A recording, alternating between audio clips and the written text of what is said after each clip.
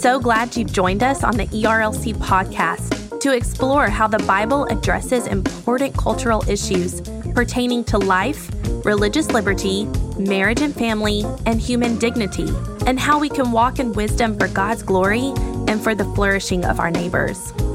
If you're enjoying this podcast and find it helpful, please leave a review wherever you listen. This will help more people find and benefit from what we're learning together. We are grateful for the time you take to join us for these conversations.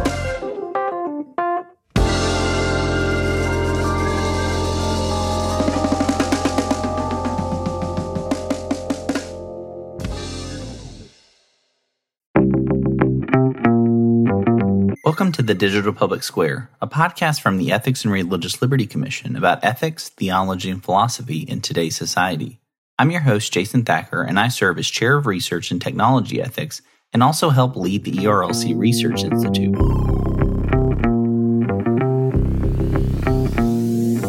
Each week, I'm joined by some of society's most influential thinkers, writers, and leaders to talk about the important ideas shaping our society today, as well as some of the top issues of life in the digital public square. Our goal with this podcast is to equip you to navigate these issues with biblical wisdom and insight. As always, alongside this podcast, we also have the weekly tech newsletter that you can sign up to receive each Monday morning. This resource is designed to prepare you to think deeply about the pressing ethical issues of technology, as well as life in the digital public square. You can subscribe now at jasonthacker.com/weeklytech. In today's episode, I'm joined by Dean Inserra, who's the lead pastor of City Church and the author of a recent book entitled Pure, Why the Bible's Plan for Sexuality Isn't Outdated, Irrelevant, or Oppressive. Today we talk about Christian culture and the nature of the biblical sexual ethic. Dean is the founding and lead pastor of City Church in Tallahassee, Florida, where he leads in preaching and vision. He holds an MA in Theological Studies from Midwestern Baptist Theological Seminary and is currently pursuing a DMin from Southern Seminary in Louisville, Kentucky. He's a member of Baptist 21 and serves in various capacities throughout the Southern Baptist Convention. He's the author of several books, including The Unsaved Christian, Getting Over Yourself, and The Marks of a Disciple. And now let's join our conversation. Well, Dean, thank you so much for joining us today here on the Digital Public Square. As we get started, can you tell listeners a little bit about your background, your journey into ministry, and what led you all to plant City Church in Tallahassee? Yeah, definitely. Thanks for having me on the podcast, Jason. I always enjoy spending time with you in person or via podcast. I am pastoring in my hometown of Tallahassee, Florida, which is pretty unique, I think.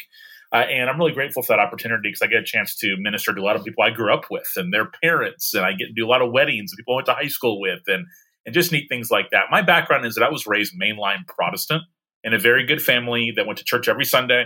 But the church we went to, really nice people, really good folks. But there are some remnant mainline Protestant churches, of course. But the one I grew up in, I never actually was told I was a sinner who needed a savior. I was told to be loving. If you talk about the Old Testament, it'd be to, be brave like David and, make sure you don't run from God like Jonah and certain things like that. But no one ever actually told me I needed Christ for anything more than, he was presented as a inspirational figure, someone who loved the poor, who loved well, definitely aspects about Jesus, but not his primary purpose of existence, right? He's come and seek and save those who are lost. So I was at a Fellowship of Christian Athletes retreat when I was 13 years old. And I heard the gospel for the first time. I didn't know what the gospel meant. I thought it was kind of music, like gospel music, like a genre. But someone told me, the pastor told me, I felt like he was looking right at me. It was a large room full of students, middle school students, told me about Jesus and my need for him, that he died for my sins. He really presented the gospel to me, and that I needed to trust in Christ as the only way of salvation. And I did that day. And when people say things like, when were you called to ministry? I'm not exactly sure when all that happened in my life. But if you'd have asked me in early high school, like, what do you want to be when you grow up? I would have told you a pastor in Tallahassee. And a lot of the reason for that was that I knew that the community I came from and a lot of my friends are in the same boat that I was in. I call them unsaved Christians. People who, if you ask them if they're a Christian, they would say yes, but their reason for believing that has nothing actually to do with saving faith.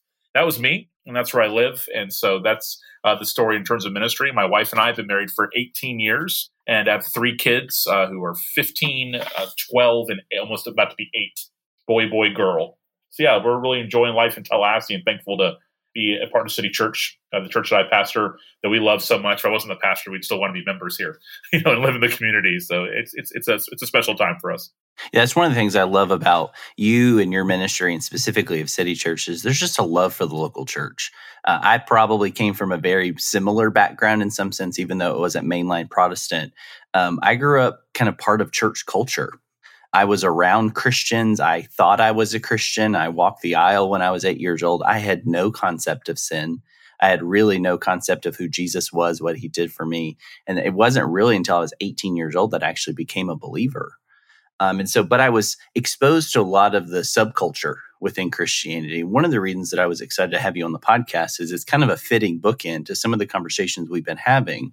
Earlier this year, we had Carl Trueman on the podcast talking about the rise of the sexual revolution and how our culture kind of out there became obsessed with sexuality. And kind of a fitting bookend to that is having you on the podcast talking about the nature of sexuality even within the church. I know within the church, we know a lot of the subcultures and things, especially with purity culture. Can you tell us a little bit about kind of what led to this point where within the church, we're talking about issues of pornography, we're talking about issues of sexuality, we're having a lot of these questions from a more pastoral perspective?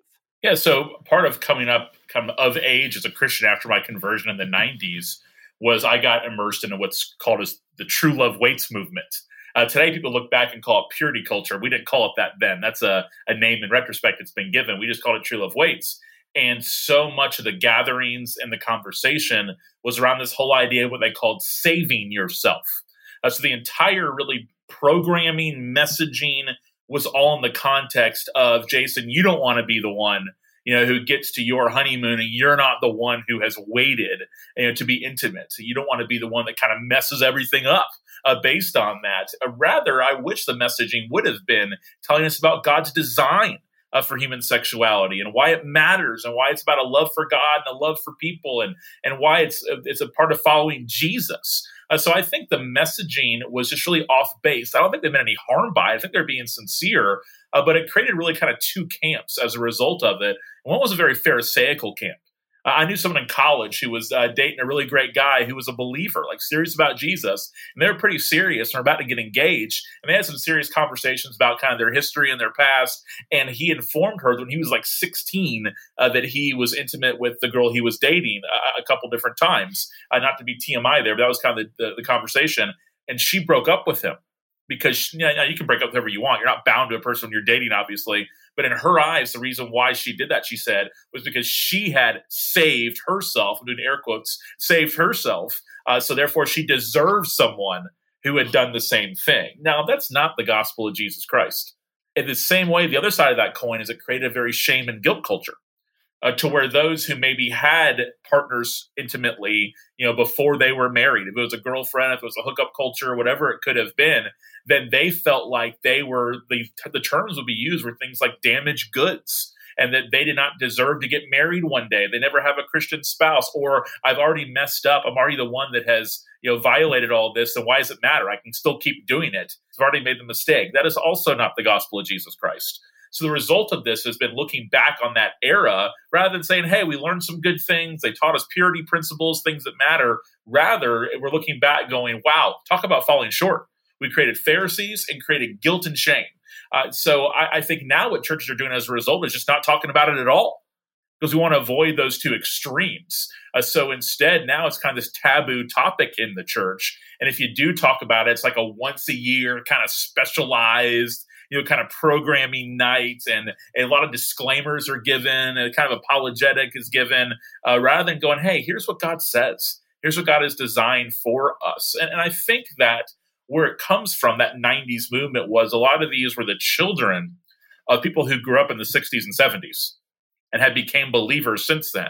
So the 60s and 70s era was a lot of kind of free love and make love, not war, and where sex was a form of expression in the larger culture. And I think a lot of them didn't want their kids to experience the same things that they experienced, looking back with regret, which, praise God for parents wanting to make that big transition in their lives, that big shift, but swung a little too far to where the approach was more guilt and shame and Pharisaical on the other end, rather than actually highlighting God's design and God's glory and what it looks like for our good.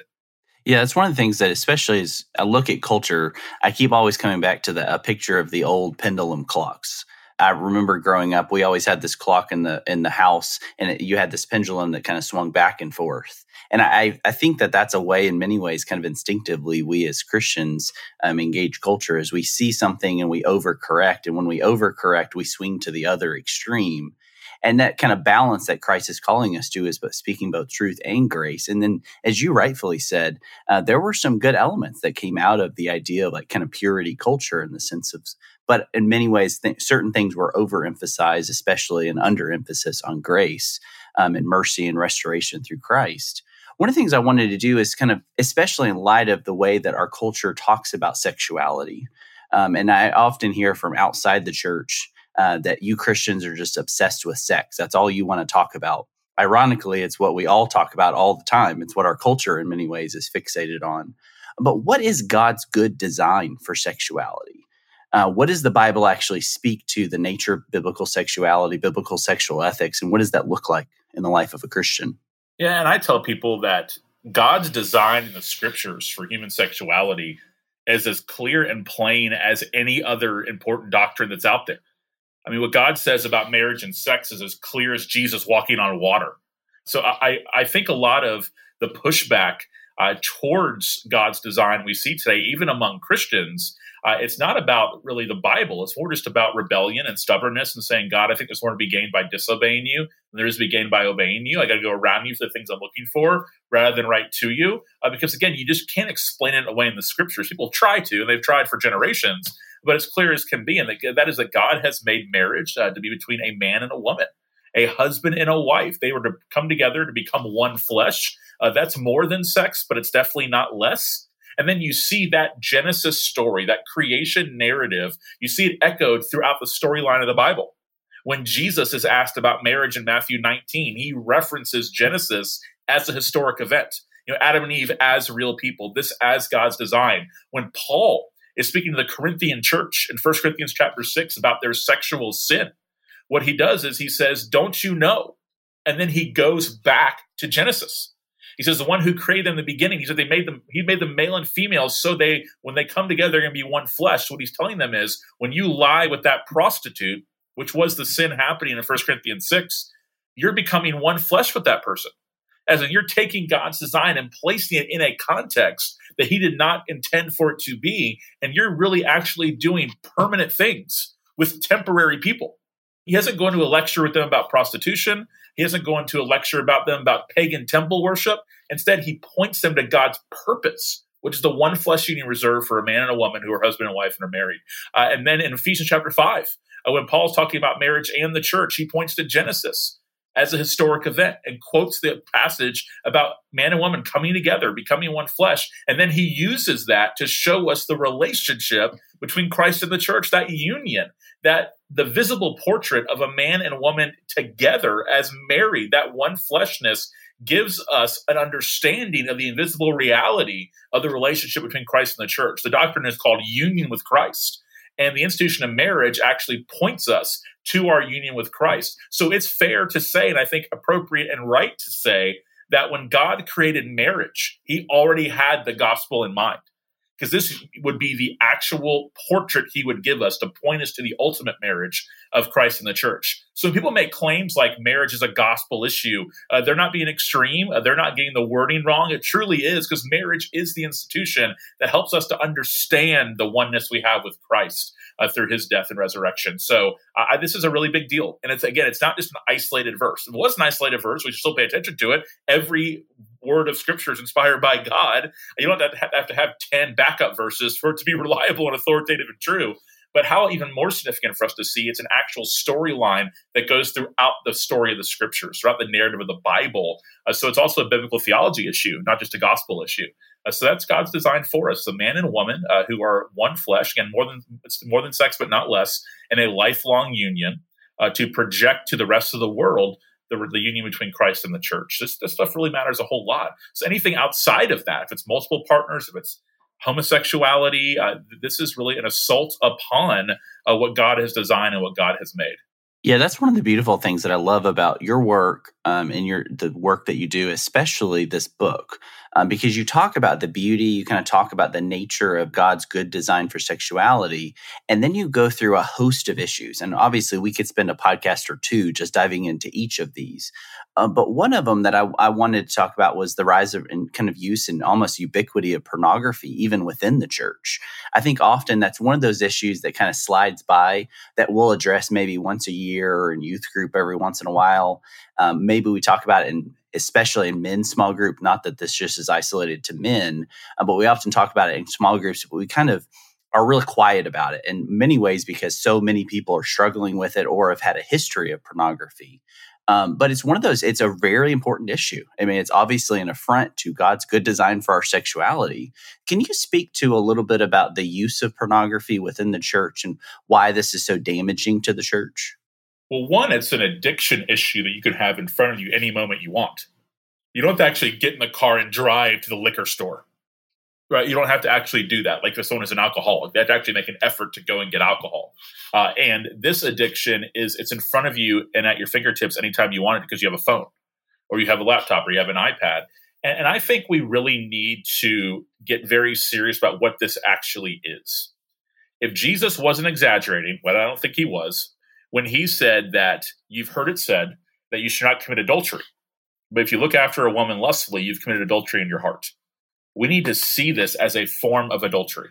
Is it the exact same thing as physically with another person, cheating on your spouse? I'm not going to go that far.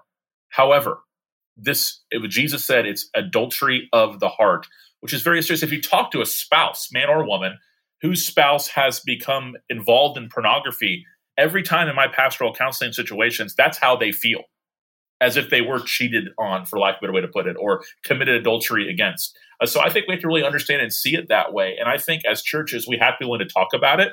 It seems that men, I know women deal with it too, but for men, it really is a prevalent issue. So I think it needs to be part of our men's ministry conversations, part of our small group conversations. And we can't see issues of sexuality, pornography, hookup culture, adultery. We cannot see these things as taboo topics, as special meeting kind of conversations. Yes, there's a way to be appropriate with it in terms of mixed company, in terms of maybe an audience that's too young, that's at some kind of gathering, but we have to make sure we talk about it because now it's getting younger and younger. We're seeing how many kids have iPhones now. These kids are so savvy; they can get around filters and they can do. They can access it in different kind of ways. I'm not very savvy; I don't even understand how all that works. But I know people tell me, "I said, well, do you have filters on your phone?" They're like, "Yeah, but I can get around those." I'm not saying to get rid of the filters, but I'm saying that even that's not enough anymore. So I think we have to take it head on, and I think also we have to offer environments of grace where people can confess and go through a process of having a mentor, an accountability partner, a conversation. Where they actually can feel safe to have the conversation. Because confessing something like that, yeah, it's embarrassing. It can have real serious consequences. And people do make those confessions.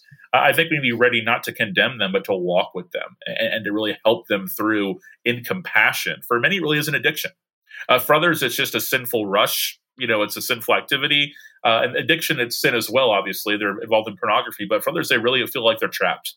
And they don't know how to get help. Because there's basically an encouragement to go to AA, right? People will say things like, hey, I'm proud of you I know you had that alcohol addiction. I'm so proud of you for taking those steps for your family, for your own life. People will celebrate that, right? We'll kind of people do interventions and they'll just really tell someone how much they're proud of them. But when it comes to pornography, you don't hear that very often. It's still more like oh gosh, you're one of those kind of people. And when really there's a whole lot of those kind of people. So I think we need to take a similar approach with that, where we actually not encourage people in their sin or celebrate sin, but give a real thumbs up, figuratively and literally, towards someone who's willing to go forward with it and get the help they need from their local churches. And I think that we have to take the stigma away in terms of you're a freak, you're a weirdo, but actually see it as a struggling brother or sister who needs us to walk with them. But for those who are struggling with it, you have to declare war on this. But the scriptures say flee from sexual immorality. So I think we can conclude you're not following Jesus if you're not fleeing from sexual immorality. It's a major component of what it means to follow Christ. I mean, how much the letters of the New Testament are geared towards that, towards fleeing sexual immorality. So I want to encourage people that are in that world right now, who maybe are have an addiction, or they just go to pornographic website from time to time, or lustful thoughts when they're alone, whatever it could be. You declare war on that stuff and see yourself as fleeing sexual morality and do whatever it takes to do that. We can't nuance that. We can't dance around it. Like, you've got to flee from sexual morality and repent of that sin. And I hope you have brothers and sisters in your life that you can turn to who will walk with you in doing that. And chances are they have something they struggle with too. It might not be pornography, but it could be something else. It could be a love of money. It could be a gambling addiction. It might be pornography. There could be so many different things. And I think that we need to see ourselves as family, as churches. I'm not saying the entire church has to know, but some trusted people, an elder, a good friend, a small group leader, whoever it could be, a pastor, that can walk with you through this. Yeah, I think that's a really important aspect, because I think often sexuality in our culture has become a very individualistic thing. We say we define our own realities. It's all about what we feel on the inside, these desires and preferences. But in the same way, we often operate in very similar kind of constructs within the church. We say, it's a personal issue. We feel very alone and isolated. And one of the ways we overcome that, and one of the ways we proclaim God's good design for sexuality, is together in community as the church, doing this and being open about our sins, being open about the lavish grace that's been poured upon us in Christ Jesus. And I think a lot of Christians, when they think about sexuality issues, they're wondering, there's a lot of questions surrounding. I mean, right now we're recording this in June. This is Pride Month. It's very kind of out loud and proud about LGBTQ plus issues and things. And I think a lot of Christians are wondering not so much about God's design for biblical sexuality, but how do we navigate a lot of these big pressing questions that our neighbors are asking us, or the culture is asking about the nature of sexuality and stuff. I wanted to see if you can help us think pastorally about how to navigate some of these LGBTQ plus issues in light of the biblical ethic, in light of how God's created us in his image. Yeah, first and foremost, and this might not be the most popular answer in our climate we find ourselves in, especially in June, is if we got to hold the line. I mean, truly, like, we cannot compromise on this issue. Why? Because everything we talked about before then, that we talked about until up to this point, that God has a design. And notice we discussed God's design and barely even brought up homosexuality. But it was all in the context of God's glory and what God has made for his people, for our good, for the worship of him, and we're supposed to live in that. So that has to be said first. Like, there's not nuance here when it comes to this issue. There's not what about, there's not disclaimer. I mean, truly, God has a design, and to step out of that design sexually in any way, shape, or form is sin. It's sin. So if you lay with someone who is of the opposite sex, that is not your spouse, you are someone who is in sin. If you lie with someone who is the same gender as you, the Bible is clear that is sin. So first and foremost, we have to call it what it is. We also have to be very mindful pastorally that people who aren't Christians aren't going to act like they are. I mean, I'm a Christian and still struggle every day with acting like I am. And theologically, we believe they can't act like they are because they don't have the Holy Spirit. So my goal in trying to engage in any kind of ministry way, someone who has same-sex attraction or that is in a same-sex relationship, is not to try to make them straight. Like, that's not the goal. That's not the task. I want to show them Jesus and show them who their need, and not just to repent of their homosexuality, but to repent of their sin in general. And they need to trust in Christ for their salvation. In the same way, when you're dealing with someone who has any other serious sins in their life, you're not first asking them to get rid of all these sins and to agree with you on everything. You're first trying to show them their need for Jesus. And then guess what happens after that? Well, they're not actually going to trust in Christ, and it turns out the Bible calls us to, unless they repent of their sins. And that is going to be a long road, right? If there's years of fleshly living and living for the world as your loyalty, and then you have a radical shift, yeah, God has made us new overnight, but there's still a lot of flesh still in us and a lot of life to work out through sanctification. So I think it's important to know our goal, that heterosexuality is not the goal. Holiness is the goal. And we believe that what holiness looks like is to have a marriage by God's design when it comes to sexuality. So I think that's really important. For the Christian, it's a different conversation. For a Christian who either struggles with same-sex attraction or is actually in a homosexual relationship, I think we need to speak clearly to both of those camps.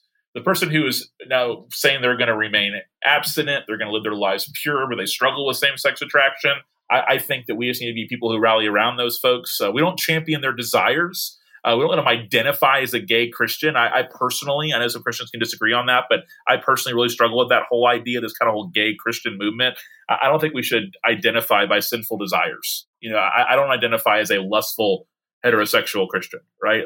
Those godless desires. So I think we had to help people who are admitting that they struggle with same-sex attraction. We have to invite them into the family, let them know that we're not going to treat them different. We're not going to make them feel like they're second class or JV or weird or have a stigma. They're going to be part of the family as someone who's confessed to the church they have a certain struggle that is deeply personal. That the world is celebrating. The world is offering them the opposite messaging and telling them you can't be yourself unless you act out your desires. That's the world's message. That's not the Lord's message. The Lord's message is if anyone's in Christ, they're a new creation. The old is gone, the new has come. And then for the Christian who professes Christ and is involved in a homosexual relationship, I think we call those people to repentance. In the same way we would a heterosexual couple who is involved in sexual sin. That we're consistent there, and we do that, and we really call them to repentance. We don't apologize. We take it seriously as a church when we have members that are that way, and I just think that we have to take those kind of things really seriously. But I think it begins first and foremost by being unapologetic that God has a design. Jason, we have gotten so soft and weak in that area. And I'm not some kind of theo bro, or I don't want to beat anybody over the head with my Bible. I'm not talking about anything like that. I'm talking about some of the meat and potatoes. Christianity 101, in other words, is the fact that God has made them male and female. So for us to back down on that, to be quiet on that, to give disclaimers, to be apologetic, is for us to really take what God has said lightly and let the culture and how we're viewed by people really determine the narrative rather than actually the scriptures. Again, I'm not saying we talk about it every week. I'm not saying it's not coming from a judgmental angle. It's coming from a clarity angle. We also understand that for an unbeliever, we're not really concerned with the fact they're in homosexuality. They're going to give an account to God for all kinds of sins in their life. We want to show them Jesus and then trust the Lord to change their heart and commit to discipleship if God does save them by his grace. For the Christian, the professing Christian, it's a different conversation. Yeah, and I think that's a really important way to approach it, because I think there's kind of those two ditches. We can say, well, we're truth Christians. We're just going to speak the truth, or we're just going to be grace Christians, and we're going to kind of capitulate on certain things because we want to love people. But we see this balance of truth and grace throughout the scripture, throughout the life of Jesus. And that's one of the ways I love that you talk about is we're unapologetic about the biblical sexual ethic, God's good design, because of the many realities we've already spoken of. But at the same time, you're saying, I'm not trying to make you straight. I'm actually trying to lead you to Jesus. And I think that kind of focus and reminding about the gospel message, but also of the dignity of the person that you're engaging with. They're created in the very image of God, just like we are. And so shifting that tone is not that we take, beating people over the head with our Bibles per se, but we are speaking truth unapologetically, but we're also doing so in such a graceful way, not capitulating on truth. But at the same time, not just accepting people as they are, is calling them to Jesus, calling them to holiness. And I think you do a really good job of balancing that. Not that these things are in tension by any means, but kind of modeling what a biblical sexual ethic and engaging these really tough cultural issues look like. And that's one of the reasons I'm really grateful to have you on the podcast, specifically talking about this book. One of the questions I wanted to shift, because a lot of the work that you all do at City Church is engaging with college students and kind of the next generation. You do a lot of ministry on college campuses in the area. And I wanted to say, I know a lot of times for some of us that are a little older, we feel obviously the cultural pressure and things like that. What is maybe about the next generation that may be unique, or some of the questions that they're asking that may have shifted over recent years that you've seen throughout your ministry? Yeah, well, one, I think they're dealing with a new reality that sex is expected. What used to be the first kiss is now sleeping together. Where almost to agree to go on a date with someone is to agree to sleep with them, if not the first date, the second date. Such as the world they've entered into. So that's why I just, for Christians to date other Christians is not only biblical, most importantly, but it's critical, right now, for people to have the same ethic as that you do concerning God's design. So for those who are younger who are listening to this, please don't even tempt with dating someone who's not a believer, because I'm not saying that two Christians are exempt from these temptations, but hopefully at least the expectation's not there. I'm going to assume the best, right? That at least the expectation going into a date is not, we're going to sleep together tonight, that as the world's expectation. The other one is they're dealing with a world where marriage is now seen as a capstone rather than a cornerstone, meaning rather than marriage being something you build your life from, now it's something that you just kind of tack on at the end once you've accomplished all the things you want to accomplish in your early life. So once you get all your degrees, save enough money, backpack Europe, accomplish your bucket list, live on your own for a while, then live together for a little while to make sure you're compatible, the things the world tells us. Then after all of those things take place, then if you really want to, get married. So that's the world they're going into as well, where a lot of people just aren't interested in marriage when it comes to their dating lives, which for Christians is a pretty unique period for them to live in. Also, we're seeing, this is an encouraging thing, that a lot of our Christian students we have in our church have realized that they can't be like in the murky middle when it comes to sexuality issues.